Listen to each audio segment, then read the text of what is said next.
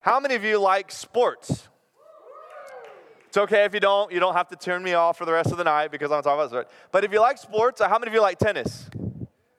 How about basketball? How about football? Of course, Texans. I'm a Texan too, but it's okay. Right now, we love sports. But there's one thing that's really important in sports that you don't think about very much. You know what's important in sports? The lines. Think about it. The lines. Without the lines, you don't have a game. You try to play tennis without lines. Do people like tennis? I don't know if I should move on from that one. Okay, I'm with you. I play every week. All right, if you like tennis, you need the lines because the lines help you determine who scores and who doesn't, or who loses or who wins. Same thing with basketball. Without the lines, there's no structure. There's no game. Of course, people can run around and shoot, but without the lines, you don't have how many points did you score. You don't have who was out, who was in, where do we change possession. Without lines in football, you have just chaos. Can you imagine a running back that didn't have an end zone? All he would be doing is running in circles, just hoping these people don't pound me, right? Or what if he ran up into the stands, then out into the parking lot? It wouldn't be fun anymore. So even though lines bring limitations, they also maximize the game. And why do I say that? Because that's the same way we have to look at the laws, the commands that God lays before us. There are some limitations out there. But those limitations are usually wrapped in love and protection for us. But it also helps us to maximize life, particularly the Christian life and how we are to live. And so that's what we're doing. We're looking at some commands. We're looking at some lines, if you will, some guidelines for you and I on how we live our life from a loving God who loves us, just like your parents. Nice segue from last week. You like that? Right? Last week we talked about our parents. Now, I know some didn't have great parents and all that, but most of the time our parents laid guidelines. Why? Because they loved us. They want to protect us. They want to guide us the best that they can, even though you were all rebels, right? They do everything that they can to try to navigate us, and that's exactly what's happening here tonight. So we're going to continue. Now, we've dealt with all of the, if you will, the vertical commands, which deal with us and God. We talked about having no other God, no idols, not taking the Lord's name in vain, having a Sabbath dedicated to the Lord. And so we kind of dealt with that, and then we transition into the last 6, which are really about our horizontal relationship. They deal with each other and how we interact. And so it starts with the most intimate, which is the family, which we started last week, talking about parents and all of that, and that was good. So if you missed that, definitely check that out. But now we transition into the next 3. Yes, I said 3. We're going to try to make up some ground here because we've been camping out a little longer than I anticipated.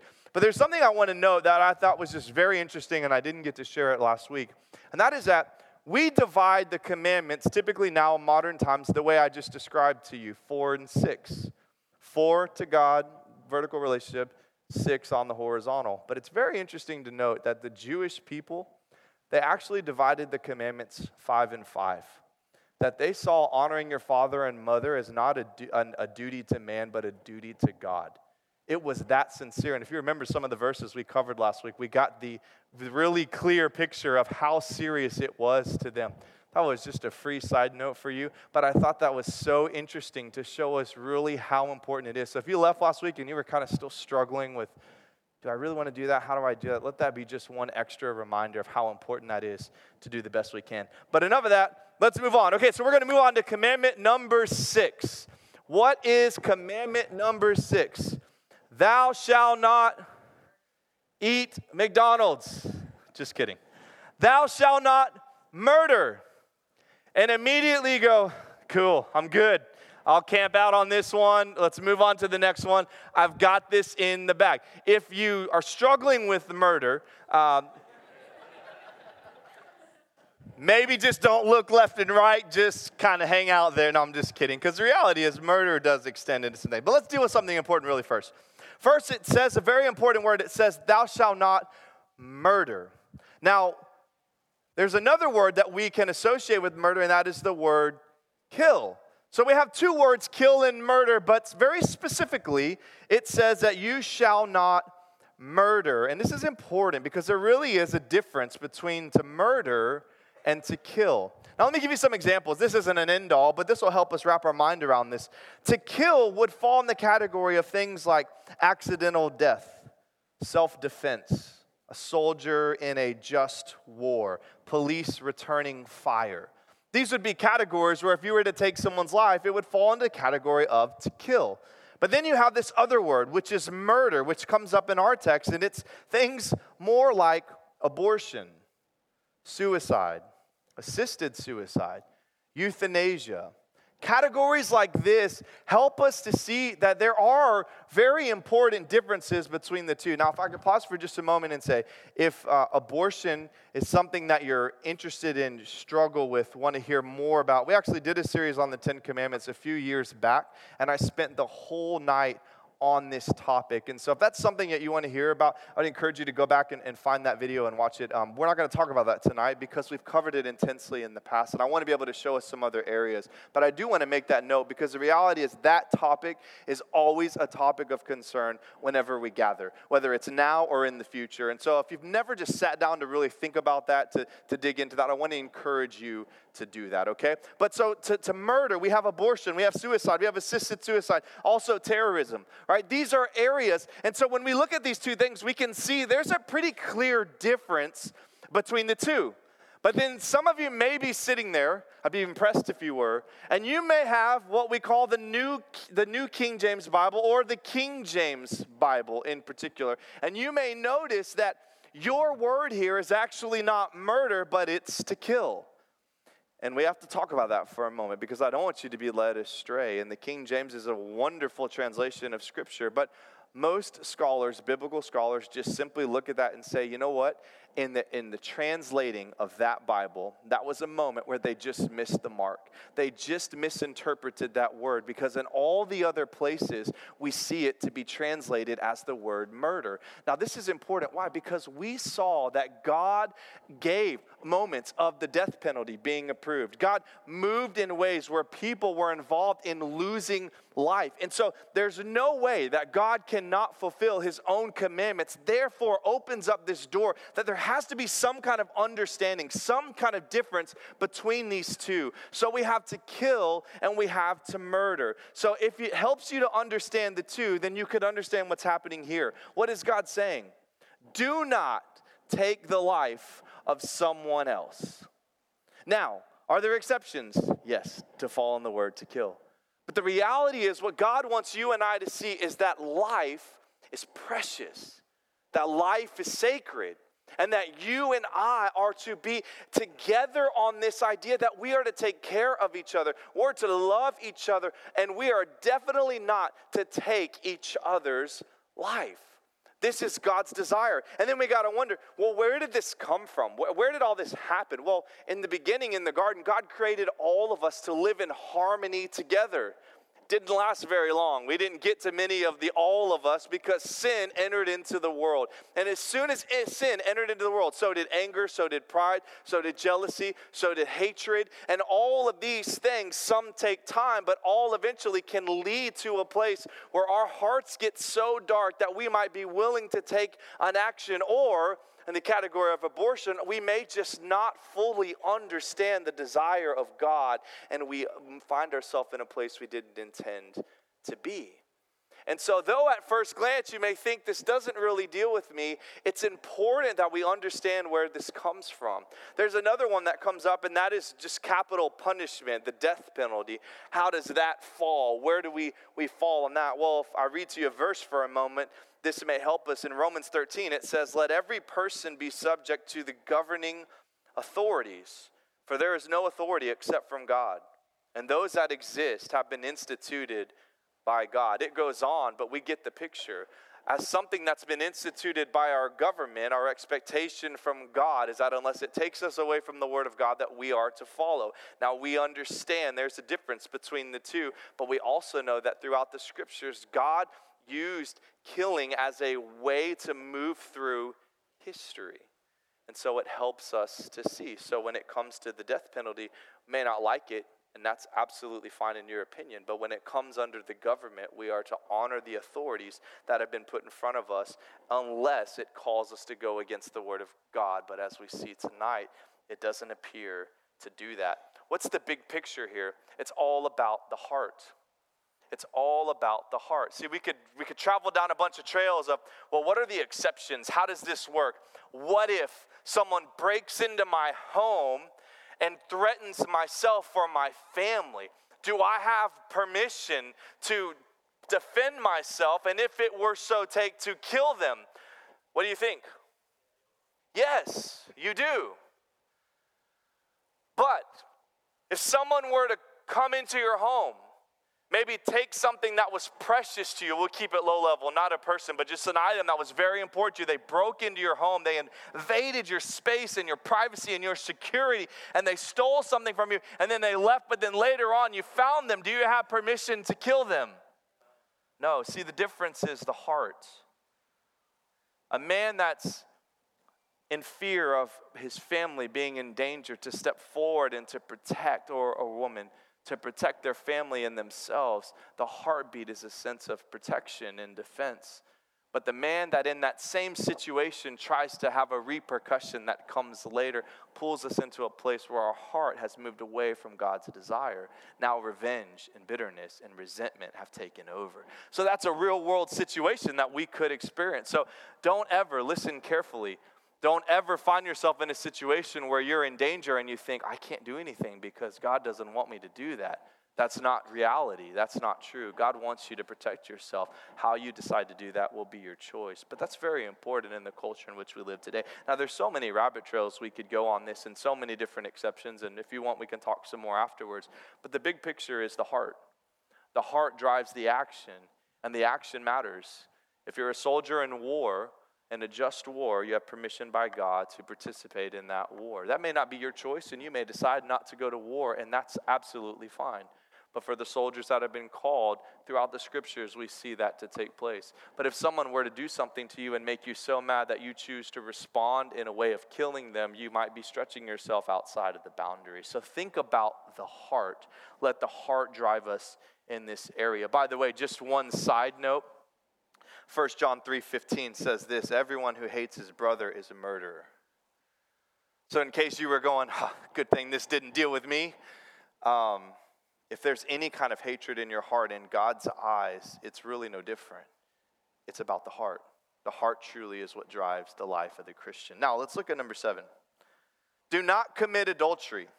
Again, you may be going, this is a great night. I'm not dealing with any of these. I'm feeling really good about myself. My little Christian radar, I don't know if that exists, is going up a little bit. My notches are I'm feeling really good, maybe a little bit closer to God. This is so great. Let's talk about this for a moment. Exodus 20:14 says, you shall not commit adultery. What is adultery? It's an extramarital act, an extramarital affair, an extramarital act against your spouse or against the spouse of another. Don't miss that last part. Anything outside of marriage would be against adultery. Now, as a pastor myself, officiating weddings, I've now officiated 8. Doesn't really matter, but just so you know. Officiated 8 weddings. All 8 of them are still married. I'm very proud of that. But the opportunity to officiate weddings is such a glorious thing. But the reality is, the most important day is not the first day, it's the last day. It's to see, did they cut it short? Were they premature? Did they give up on each other? Did they pursue other things and allow the spouse not to stay there? Or did they endure all the way to the end, all the way to glory, if you will? That truly is the most important day. And this is so important. As a matter of fact, do you notice in the garden when Satan entered in, he entered when? After Adam and Eve had been joined together by God. We don't read that too much, but let me say this. Satan loves to attack marriages. It's a great place for him to have reign in the life of many people, because here's the thing, when it attacks the marriage, it typically attacks any children connected to it and all the family members around. It is such a massive place. And so though the enemy attacks in all kinds of ways, he loves to take out marriage. And if you've looked lately or heard, marriages are falling apart. Matter of fact, most of you understand that just within your own home.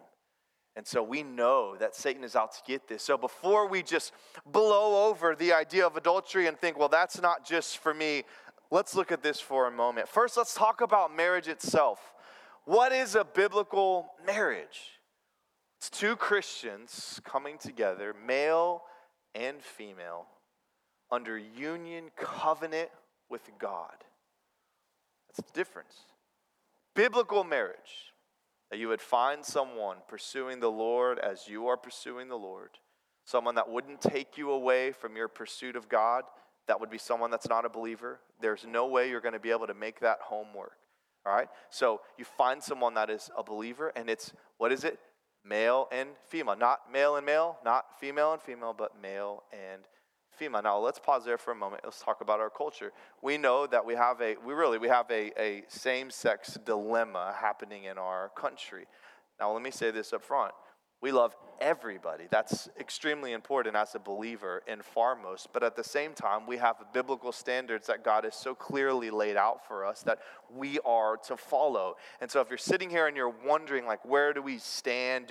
Are we that church that's not for? Or are we that church that's kind of for? We are not for same-sex marriage, but we love every person, including people that are struggling with homosexuality. Period. But in a biblical standard, there is no exception here. And here's the fear. Here's why I'm even bringing this up. There are many people today in the Christian world that are beginning to adapt their view on this. Not too recently, but Jen Hatmaker is a very popular female Christian writer, author, speaker, blogger, all the things that they do. And she started to support same-sex marriage. We had an incident just recently with Eugene Peterson, who wrote the Message Bible, the translation of the Bible, the Message. Now, he's since retracted his statement, but the fact that it even came up causes great concern for us. And my fear for you, and for myself, but for you, is that as you're following the Lord, and as by just design, you're following people that are following Him, we've got to be so diligent in what we allow to wash over us. It's easy for someone to stand on a stage and tell you what they think. It is another thing when you sit down with the Word of God yourself and you say, when I examine this book, this is what the Lord says. Now, here's what's happening. For those of you that are going, man, why do these people do this? And these are just the most latest two, and I don't mean to drop names, but I want you to see how close it is connected to you. If you're holding a Message Bible, it's very closely connected to you right now. What happens, I'll give you my best explanation. I think the older we get, the more sensitive we get to the things happening around us. If you have a friend that would consider themselves a homosexual, maybe in a relationship or married or whatever the case, you love that person. That's part of who we are as Christians. And the more you get to know them, especially if it's a family member, you find yourself wanting to just, you don't want them to feel anything negative, but yet you struggle internally with this conviction of what the Lord's laid in front of you. And so there's this great battle going on internally with you. And then the more time you spend with them, the more you get to know them, the more you feel for them, the more you have a heart for them. And then it becomes so easy to just go, well, maybe there's some way that it's okay. Maybe there's some way where this isn't wrong. I mean, maybe they didn't choose it. Maybe it just happened. They go on, and that's not what tonight's about. But I want you to see how it happens. It comes really out of a heart of love. But the heart of love has to stay within the lines of what the Lord has laid down for us through the Scriptures, which is so clear. And so what I believe is happening is people are trying really hard to minister to that group of people. I'm trying to be as kind as possible. That group of people, they're not isolated from us, by the way. They're just like us. They're just struggling with this.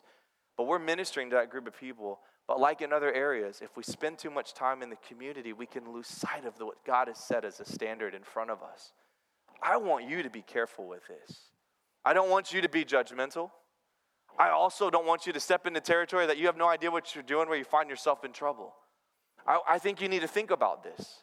I think you need to think long and hard about, if I were to sit down with someone struggling with this, how would I talk to them? What would I say? How far would my conversation go? What are my standards? What do I believe? Do I just listen to what the guy said on the stage, or do I genuinely believe what the Word of God says? Before you've dealt with any of that, you don't really need to be having many conversations. But once you've kind of figured that out for yourself, then you have the ability to step in and to show love and to nurture and to care and to maybe even do ministry with us. The Lord calls you. But if you're not prepared here, you open yourself up to a very dangerous thing. And so I want to just lay that in front of you. I think it's so important. So biblical marriage. Now, to talk about adultery, in case you're not sure how big of a deal this is, let me just throw a few statistics at you. Here's the thing with statistics in general, but particularly in adultery. You can only get statistics from the people that are willing to admit it. So whatever these numbers are, we know they're not fully accurate, but most likely they're probably higher than they are because most people, particularly the Christians, aren't going to openly admit they're participating in this. But here's what the stats say. This wasn't too long ago. It was a few years, though, so most likely it's higher. 41% of marriages, either one or both parties, spouses, admit to having an extramarital affair. 41%, and we wonder why 50% end in divorce. 17% of that, by the way, just so you can get some groundwork, are usually it's with a brother or sister-in-law. 17%. So what happens is culture grabs a hold of our minds, right? With the movies and all the stuff, even the books now, and they get you thinking in this area, and then they get these TV shows that make this look like the normal thing to do, even the right thing or the fun thing to do, and then you as a believer try to stand strong, but yet you've been washed by all these things, and we wonder why the weakness is there, and we wonder why the vulnerability is there, or the walls have come down. Now that's just to set you up and to really begin to think about it. Now let's talk about us, because almost all of us in the room, we're all single. So you're like, I don't got to worry about this yet. And here's what I want to say to you. Yes, you do. Because there are some early warning flags that we can start to make note of in our own personal life, but also with people that we might be sitting at the table with, getting to know for a future date. Let me show you a couple of things. Number one, pornography. By the way, pause for just a minute. These are not guarantees, but these are really good indications that there's some reason for concern, okay? Is that understand, okay? I'm not guaranteeing that if you've ever looked at a pornographic picture, which would probably be 100% of the people in the room, and ladies, you too, because 50 Shades of Grey is about more than that, okay?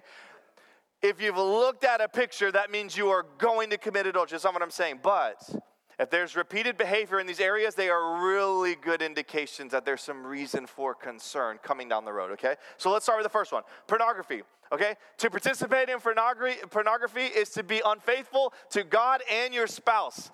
To participate in pornography is to be unfaithful to God and to your spouse, okay? You're a single. This is the time, not that pornography dies when you get married, because it doesn't, but this is the time that pornography is the biggest struggle. We could have had the whole night dedicated to this, and all of you would sit normal like it doesn't bother you, but deep down inside you would understand that in some way this affects you, okay? And so this is a really big deal that we want to think about. Now let's understand it for a moment. To a man, what the body is equal to what the mind is to a woman. The body to a man is equal to the mind of a woman. Why do I say that? Your heads are hurting trying to figure out, why did I say that? Because think of it like this, gentlemen. When you look, let's say that you're married, okay? You get to play married for a few minutes. When you look at pornography, participate in all, when you look at pornography, to you, only the physical is what feels like you've crossed the line.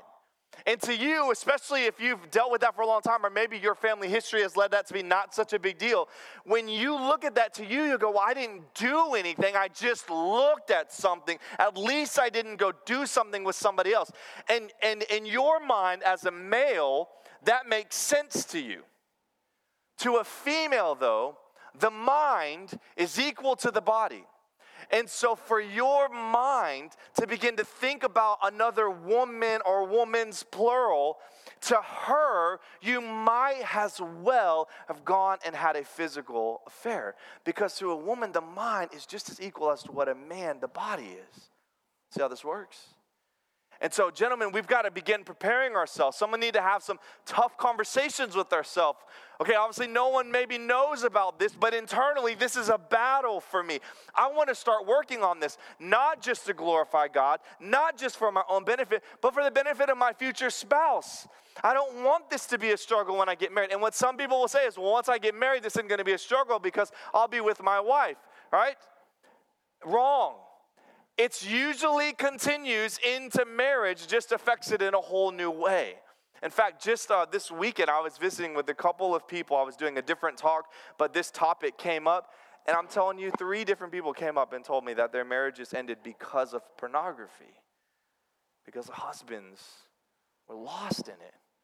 And they were lost beyond control because it had been happening since they were kids.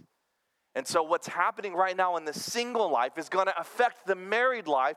And if you're struggling with pornography, listen, you're already going to be committing adultery with your spouse. But if you struggle with pornography, the human body says, I always want more. Eventually, if you're not careful, you will find yourself moving from the pictures to the physical because it's just human nature. That's why we say in dating, we want to be so slow, right? We want to be so careful with what we do and how far we go because human nature says, I want more. That's why, ladies, when you meet a guy, if you want to help yourself stay physically pure, do not allow him to unveil all of his emotional secrets to you.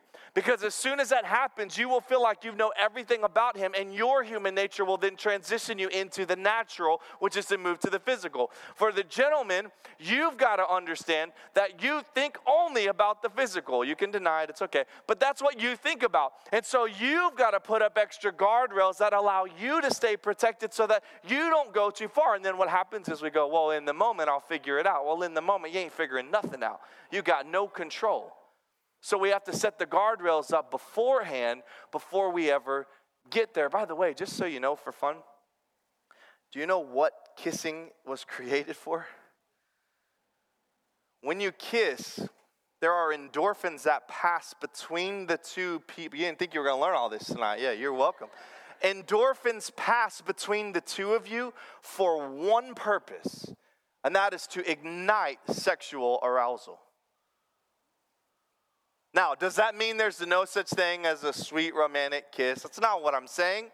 But what I'm telling you is the reason it was created was to ignite that sexual desire. So, to the ladies who think, oh, I just give him a few kisses and it's just so romantic because it's just like what happened in the movie. What always happens in the movie, what comes next, don't forget that, but that's okay. But that's what happens in the movie. And so I just want to know that I love him and I just want this emotional time, but he wants the physical stuff. I just give him a kiss, it'll be great. But then as soon as you give him a kiss, it's like, everything came alive.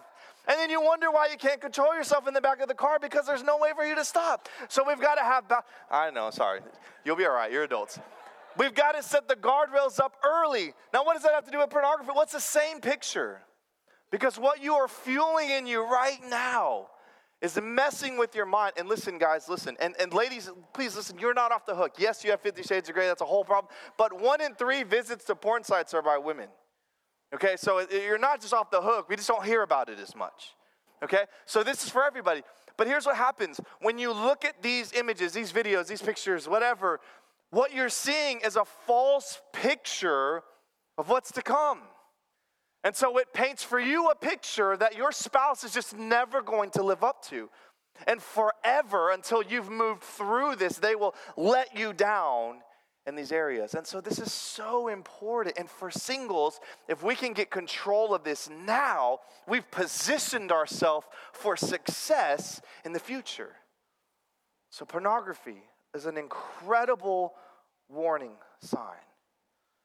By the way, and you don't have to do anything right now to embarrass you, but I want to say this to you. If you struggle with this is something that's going on, whether it's big or small, I want to give you one resource. You may have heard this before, but I just want to say it to you. There's a website called covenanteyes.com. On their website, covenanteyes.com/ebooks, they have some incredible resources that will help you just begin to think about this differently, give you some tools and some instruction and some ways that you can begin to take steps to master this. Listen, you don't have to write this down now. I'll post it later. No one will ever know you saw it. But I want you to hear me. this to me is more important, okay? I want you to take a moment. And honestly, in my opinion, everyone in this room should write this down. But I'm not going to make you do that right now. But everyone should go to this website and read some of these articles. Male or female, it affects you. And so to understand how it works and what it does and ways to conquer it, whether it's you, your brother, your sister, your kids one day, this is valuable, valuable information. But I want to give you resources, not just tell you what you can and can't do, okay? And so I hope you'll take advantage of that. But covenanteyes.com/ebooks, you'll find some wonderful tools. Let's move quicker because that took way longer than I anticipated. The second warning flag, unfaithfulness. This doesn't take much time. If he's not faithful to you now, he's probably not going to be faithful when you get married. A ring is special and it's expensive, but it doesn't stop this, okay? You've got to see this. If this is an ongoing struggle, be prepared for that struggle to carry on into marriage. It's just going to hurt a whole lot worse and cost a whole lot more money, okay? So if they're unfaithful in relationships now, does this mean God can't heal this? Absolutely not. God can. But if he's struggling with it right now with you, you probably need to break it off, give him some time to figure this stuff out. If she's struggling with this, you need to break it off, give her some time to figure it out. And then if you so happen to find yourselves back together, then you can start afresh. But if there's a struggle now, there's a really good indication there'll be a struggle later. Where there's smoke, oftentimes there's fire. And so be prepared for that. Be understanding about that, but be diligent with that. It's not worth risking your future marriage on. Number 3, be careful with this one, but I think it's important.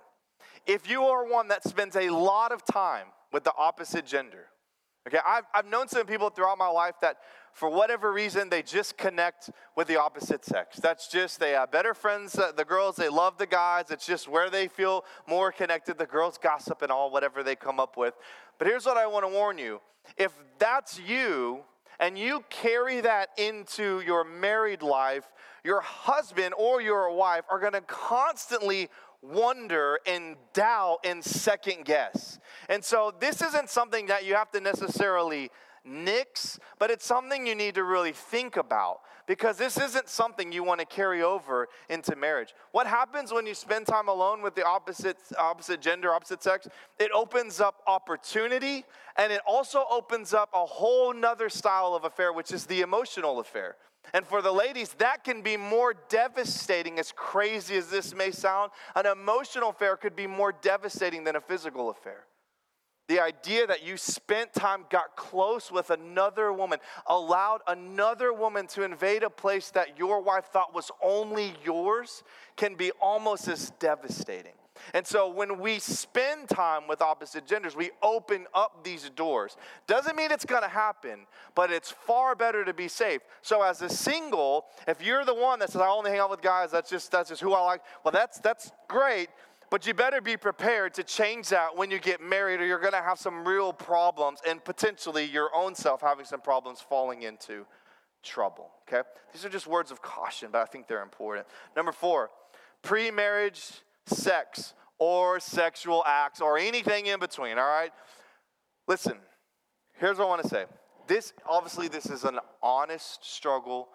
The longer you date, the harder this becomes. And I could be the guy to help you all out and just say, listen, I know it's hard. Just hang in there and ask for forgiveness. But I'm not going to do that because I love you too much. If you will set firm boundaries and guardrails, this won't be an issue. If you don't set firm boundaries and guardrails, this will be an issue. If you're constantly alone with each other, it's going to be an issue. If you set up detailed plans that help us. I heard a story one time, I thought this was great. The girl invited her new boyfriend over to her apartment. He came to the front door. She opened up the door and she said, hey, poke your head in there and look at my apartment. He looked and he goes, oh, that's cool. She goes, that's great. You're never going to see it again until we're married. And he was like, that's what I was thinking. Yeah, great idea. Like, that's exactly what I thought. And inside he's going, why did I think of that first? Like, that was so. But the reality is what? We're going to set guardrails. Like, this isn't going to happen. We're going to, not because I don't want it. That's not the point. But because I care about you enough. Why? Because here's the deal. Most of your relationships, I'm sorry if you're sitting with the one right now, it's not going to work out. 99.9% of all relationships fail. Not kind of make it. They fail. Why? Because you only marry one person. And almost every one of you in this room have dated at least one other person than the one you're going to marry. Some significantly more. When you embrace this idea, two things happen. You date differently, it's a lot more fun. And then when you break up, you go, high five, you were awesome. See you later, there's someone better. And everyone's cool with that, other than, oh my gosh, my life is over. I can't believe it. I'm going to write a book so we can cry some more and eat ice cream. That's not how it's supposed to be.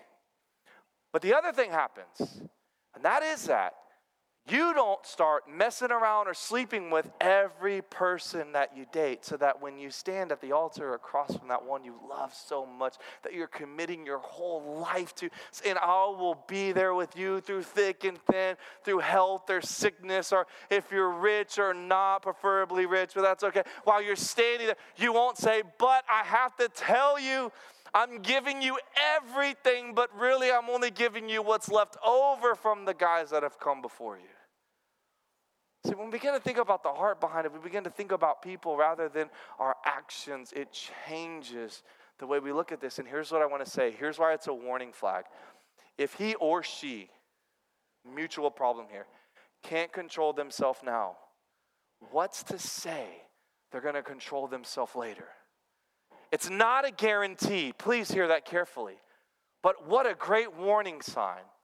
That if I've asked him, I don't want to do this with you because I care about the Lord and my relationship with him and our relationship, yet he is continually.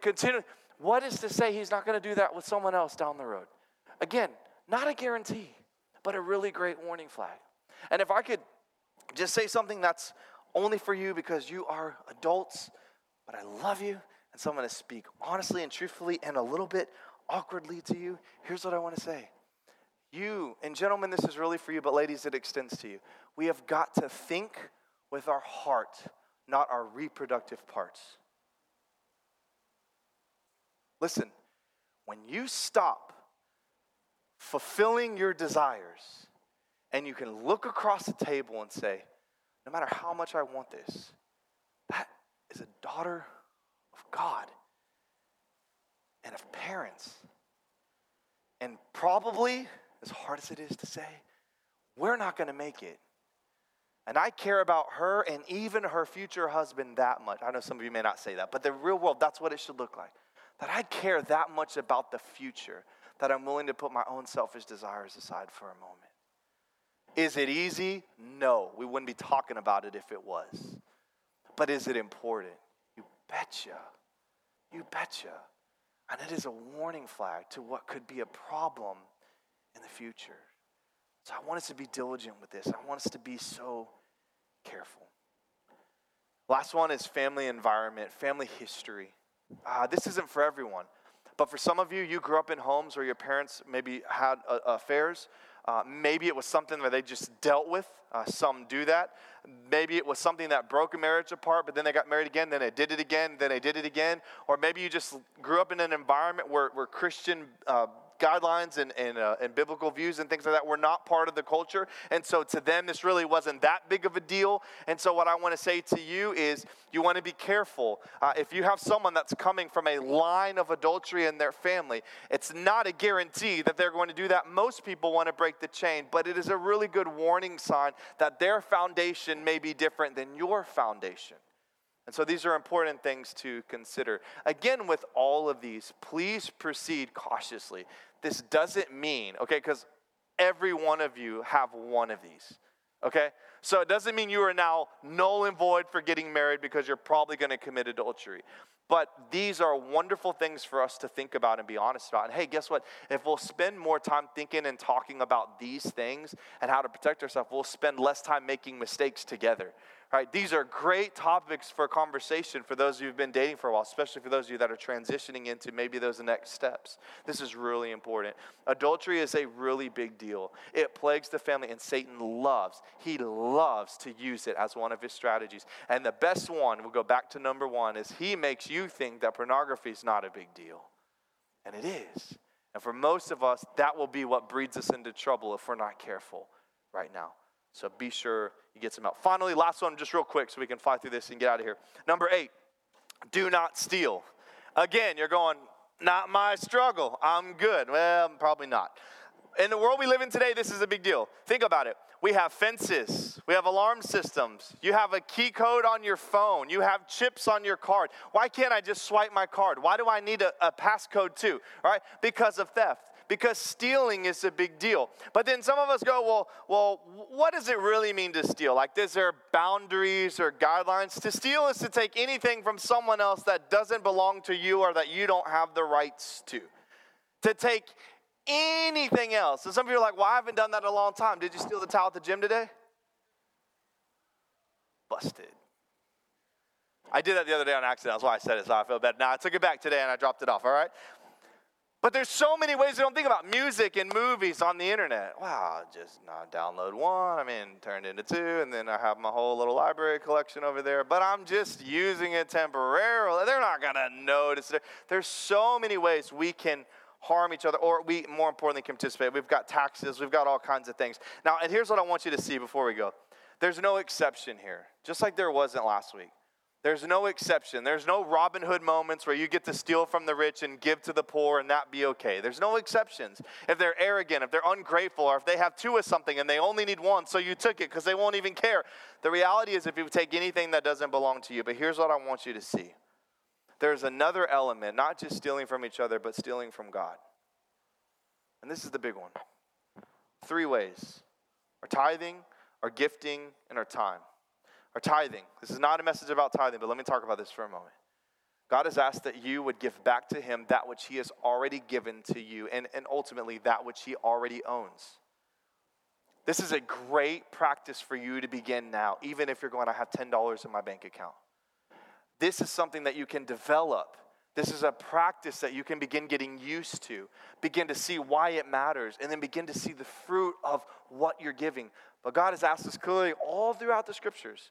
Now, 10% is a pretty good standard. That's what we see throughout the scriptures. And so if you want to start somewhere, that's a great place to start. But the reality is what God has given us, his desire is that we would give back to him. And by the way, we don't give to God so that he'll bless us with more. Okay? Now, when you look through the scriptures, it does say when we're faithful to God, he's typically faithful to bless us, but that doesn't mean you're going to get more money. So don't put $10 in and go, I can't wait to get my $100 back. This is going to be great. All right? Or try that and see how it goes. Okay? But God is faithful, but we give to him because he deserves it, and really it's already his. And then whatever he decides to do and bless us with, praise the Lord, we'll take it. Second thing is our gifting. Listen, every one of you as a believer in Jesus Christ have spiritual gifts that have been laid upon you that are unique to most of the people sitting around you. We have some similar across the broad spectrum, but it's unique. This is by God's design. By the way, if you don't know what your spiritual gift is, I'm going to give you another link really quick. We'll post this online later, so you don't have to write it down. But bit.ly/Prodigy Test. Prodigy Test. We did this a couple years ago. We did a spiritual gift series, and we dealt with all this and helped you kind of discover your gifting. Now, these tests are important because what they do is open your eyes. They don't guarantee that this is what your gifting is, but they point you in a direction to help you navigate this. But God has gifted you. And so when you don't use your gift within the church, you're taking away from an opportunity for the church to be blessed by what God's gifted you to do. And so since we're all gifted differently, when you don't show up, there's essentially a hole where you would have been serving. And so I want you to discover your gifting. I want you to put that into practice and to develop it and to use it for the glory of God, because he's given it to you to be used to build up the body of Christ. And then finally, your time. Usually connected with spiritual gifts is service, but I want to say this specifically. You serving the Lord now. Listen, some of you I know are going, I am so busy. I am the busiest I've ever been in my life. Here's one thing I can promise you. That phrase will be what you say for the rest of your life. This is the busiest I've ever been in my life. I'm going to ask you next year. This is the busiest I've ever been in my life. And 10 years from now, this is the busiest I've ever. Why? Because you finish school, you get a job, you start paying bills, then you get married. big chunk. Then you start having kids, even bigger chunk. And then you still got to have a job, and you still got to pay the bills. And now you're responsible for the kids. And now you got to work. And then you got to serve the Lord too. Listen, if we don't start now developing this a part of who we are as a believer in Jesus Christ, rather than something we just go and do, it's going to be a real struggle later on. And so find your way now. Begin to serve the Lord now. Make that a priority. Listen, I know you're in school and I know you're working, but use the best you can. Take those schedules and then carve out time. And you say, Lord, this is for you. I serve the church. I serve my Bible study. I lead a small group, whatever I'm going to do. But Lord, I want to give you this time because it matters. And I'm trusting that as I build this into my DNA, just like giving, as I do this now with even just a little bit I have, you're going to help me to sustain that all the way through. One of the saddest things I see, and it makes sense because they got married. One of the saddest things is when people move from single life into married life, they just disappear from the church. Because they go, I got a wife. I have no time. But it really happened. Most of the time, they didn't ingrain it into who they were. It was something they were just doing because they had some free time. The Lord wants our time, and so I want to encourage you to give it to him. So here's my final thoughts, just to close this down. All of these are generated from the heart. It all comes from the heart. If the Lord is Lord of your life, and he is the one navigating, and he is the one directing you, listen, this won't be hard. You really aren't going to have a desire to go murder people, because the Lord is directing your life. If the Lord is directing your life when you get married, and even now and all those warning signs leading up, listen, you are not going to want to commit adultery because you know it's against God and your spouse. Those that stay committed to the Lord, it's not a guarantee, but they are far better set up to avoid the temptations and the desires because their focus is on the Lord and honoring him. And it's the same thing with stealing. Listen, when we realize who we are in Christ and that these other people matter, we look across the table at him or her or them, our job, our company, all the hours we cut, all the things we do that we don't think is stealing, but it is. When we look at this with the heart of God and we say, listen, this man's trying to run his business. If I don't like it, I need to leave. If I like it, then I need to do whatever they've asked me to do and not cut corners and not take advantage. When we see things through the eyes of God, when our heart is centered and focused on him, these things don't become things we're trying to hold on to, but they become natural byproducts of who we are as believers in Jesus Christ. And so don't leave here going, I don't know how I'm going to do all of this. I really hope that's not a struggle for you, especially the first one. But leave here going, think about it, it's okay. But leave here saying, you know what? If I can put my attention, my focus, and my direction on the Lord, I'm confident that I can walk and say, here's what's awesome. Here's what's awesome. As you start studying the Bible and you're sitting in church and you're listening to a message, things are going to pop and you're going to go, ooh, man, I didn't think about that. But I've been doing that. And instantly you're going to go, oh, I need to fix that right now because I want to honor the Lord. I want to honor the people around me. That's going to happen because we're always going to be imperfect. But if we don't build these guidelines and these boundaries and we don't pursue the Lord, those things are never going to happen. So it all generates from the heart. Where's your heart at? Where's your desire? Those first 4 commandments, have you made those a priority? That you're going to have no other gods. That there's going to be no thing, no item, no object, no career, no nothing that gets in the way. That's the basis that leads us here. And if we do that, man, these aren't going to be a problem. In fact, they're going to be a joy to fulfill because what's driving us is bigger, and it's the power of the Holy Spirit.